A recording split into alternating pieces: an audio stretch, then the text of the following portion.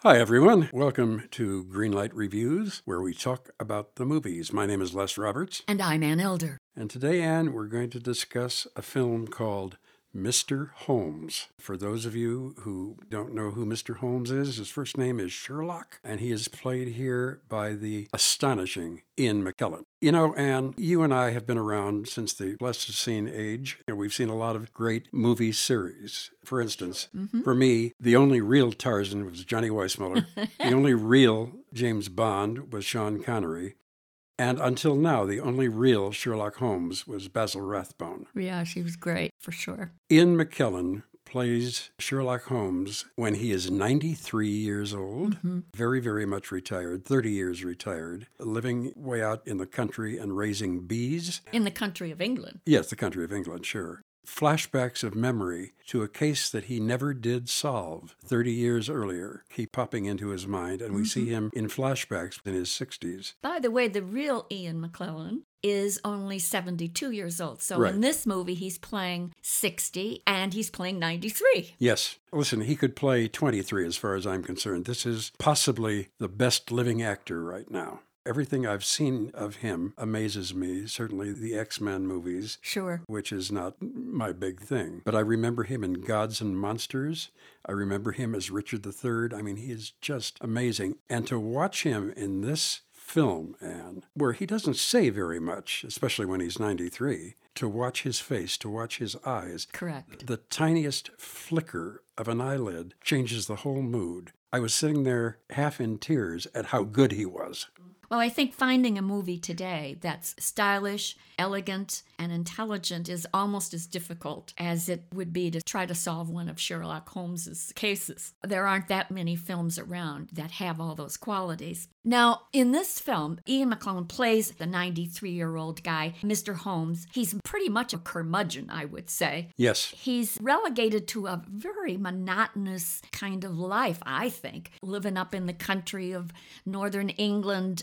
The only company that he really keeps is that of his housekeeper, Mrs. Monroe, played by Laura Linney, an American actress who does a good job, but I don't quite understand why they had her in this part. yes. I don't know, by the way, why they hired her instead of an English actress. She sort of does it by the numbers. I mean, she's cranky, she's crusty, she's irritable. What else is new with housekeepers? But the one bright spot in Holmes's life is her son, a young lad of about 9 years old. His name is Roger. He's played by a wonderful young actor, Milo Parker. He has what I would call a real celebrity crush on Mr. Holmes. While Mr. Holmes doesn't want to have anything to do with children and all of that, he finds that he needs some help in caring for the bees. So, in order for him to get some assistance, he has to befriend the young lad. Therein lies a rather unusual friendship. I thought that was one of the most charming aspects of this movie. Charming is a very good word, and elegant is another good word. This is such a dignified, wonderful, wonderful film. It's brilliant, it's mysterious in its way, especially during the flashbacks when we see Mr. Holmes in his 60s with his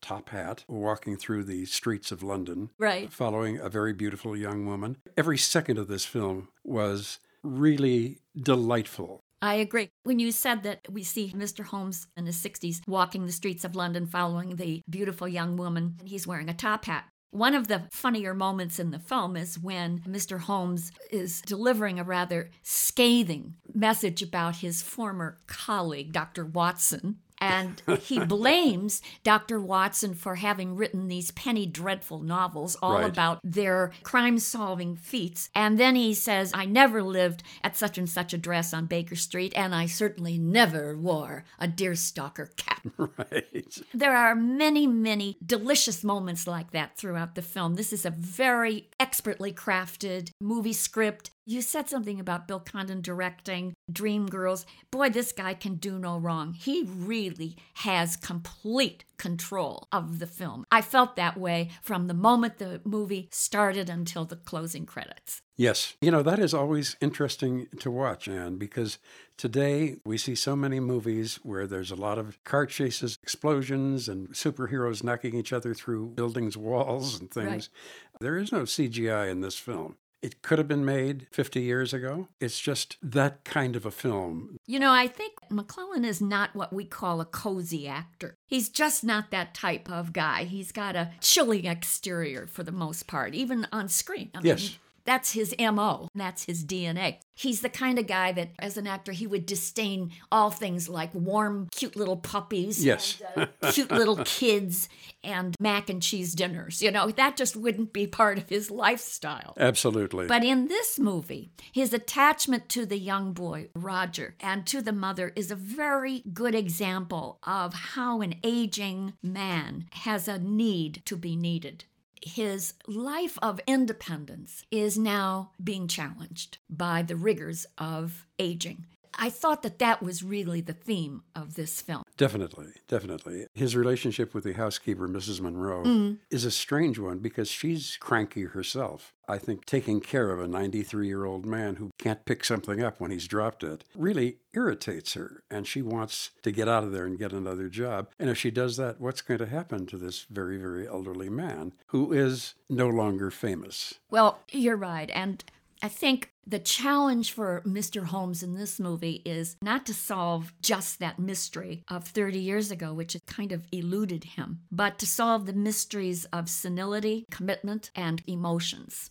It seemed like it was kind of a slight story as I got to thinking about it. And actually, as the movie progresses, you see that it's quite a bit deeper than that. The story has many more levels to it. It's a movie that has a surprising, powerful impact. It's one where we see Mr. Holmes face his most challenging case, and that would be his own immortality. So, for all those reasons, I'm going to give Mr. Holmes a green light. Well, the main reason for anybody to go see this film, whether you know anything about Sherlock Holmes or not, is to see one of the most astonishing, powerful, quiet performances you'll ever see anywhere. From Ian McKellen, I adore him, I adore everything he's done, and I adore this film, so I am also giving it a green light, Anne. No mystery there. Okay, 2 green lights for Mr. Holmes. We're going to be back very shortly to review another film. We hope you'll join us at that time. Until then, my name is Les Roberts. And I'm Ann Elder. And Greenlight Reviews hopes that you will be able to solve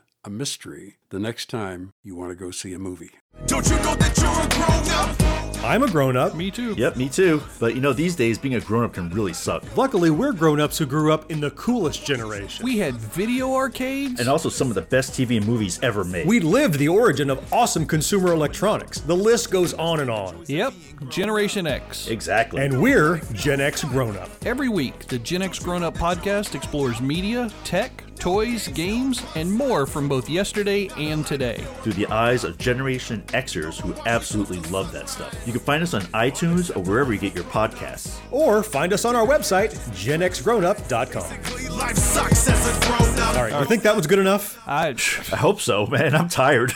Who listens to a promo on a podcast and then goes and listens to a different podcast? Right. I've never done it. No. Right.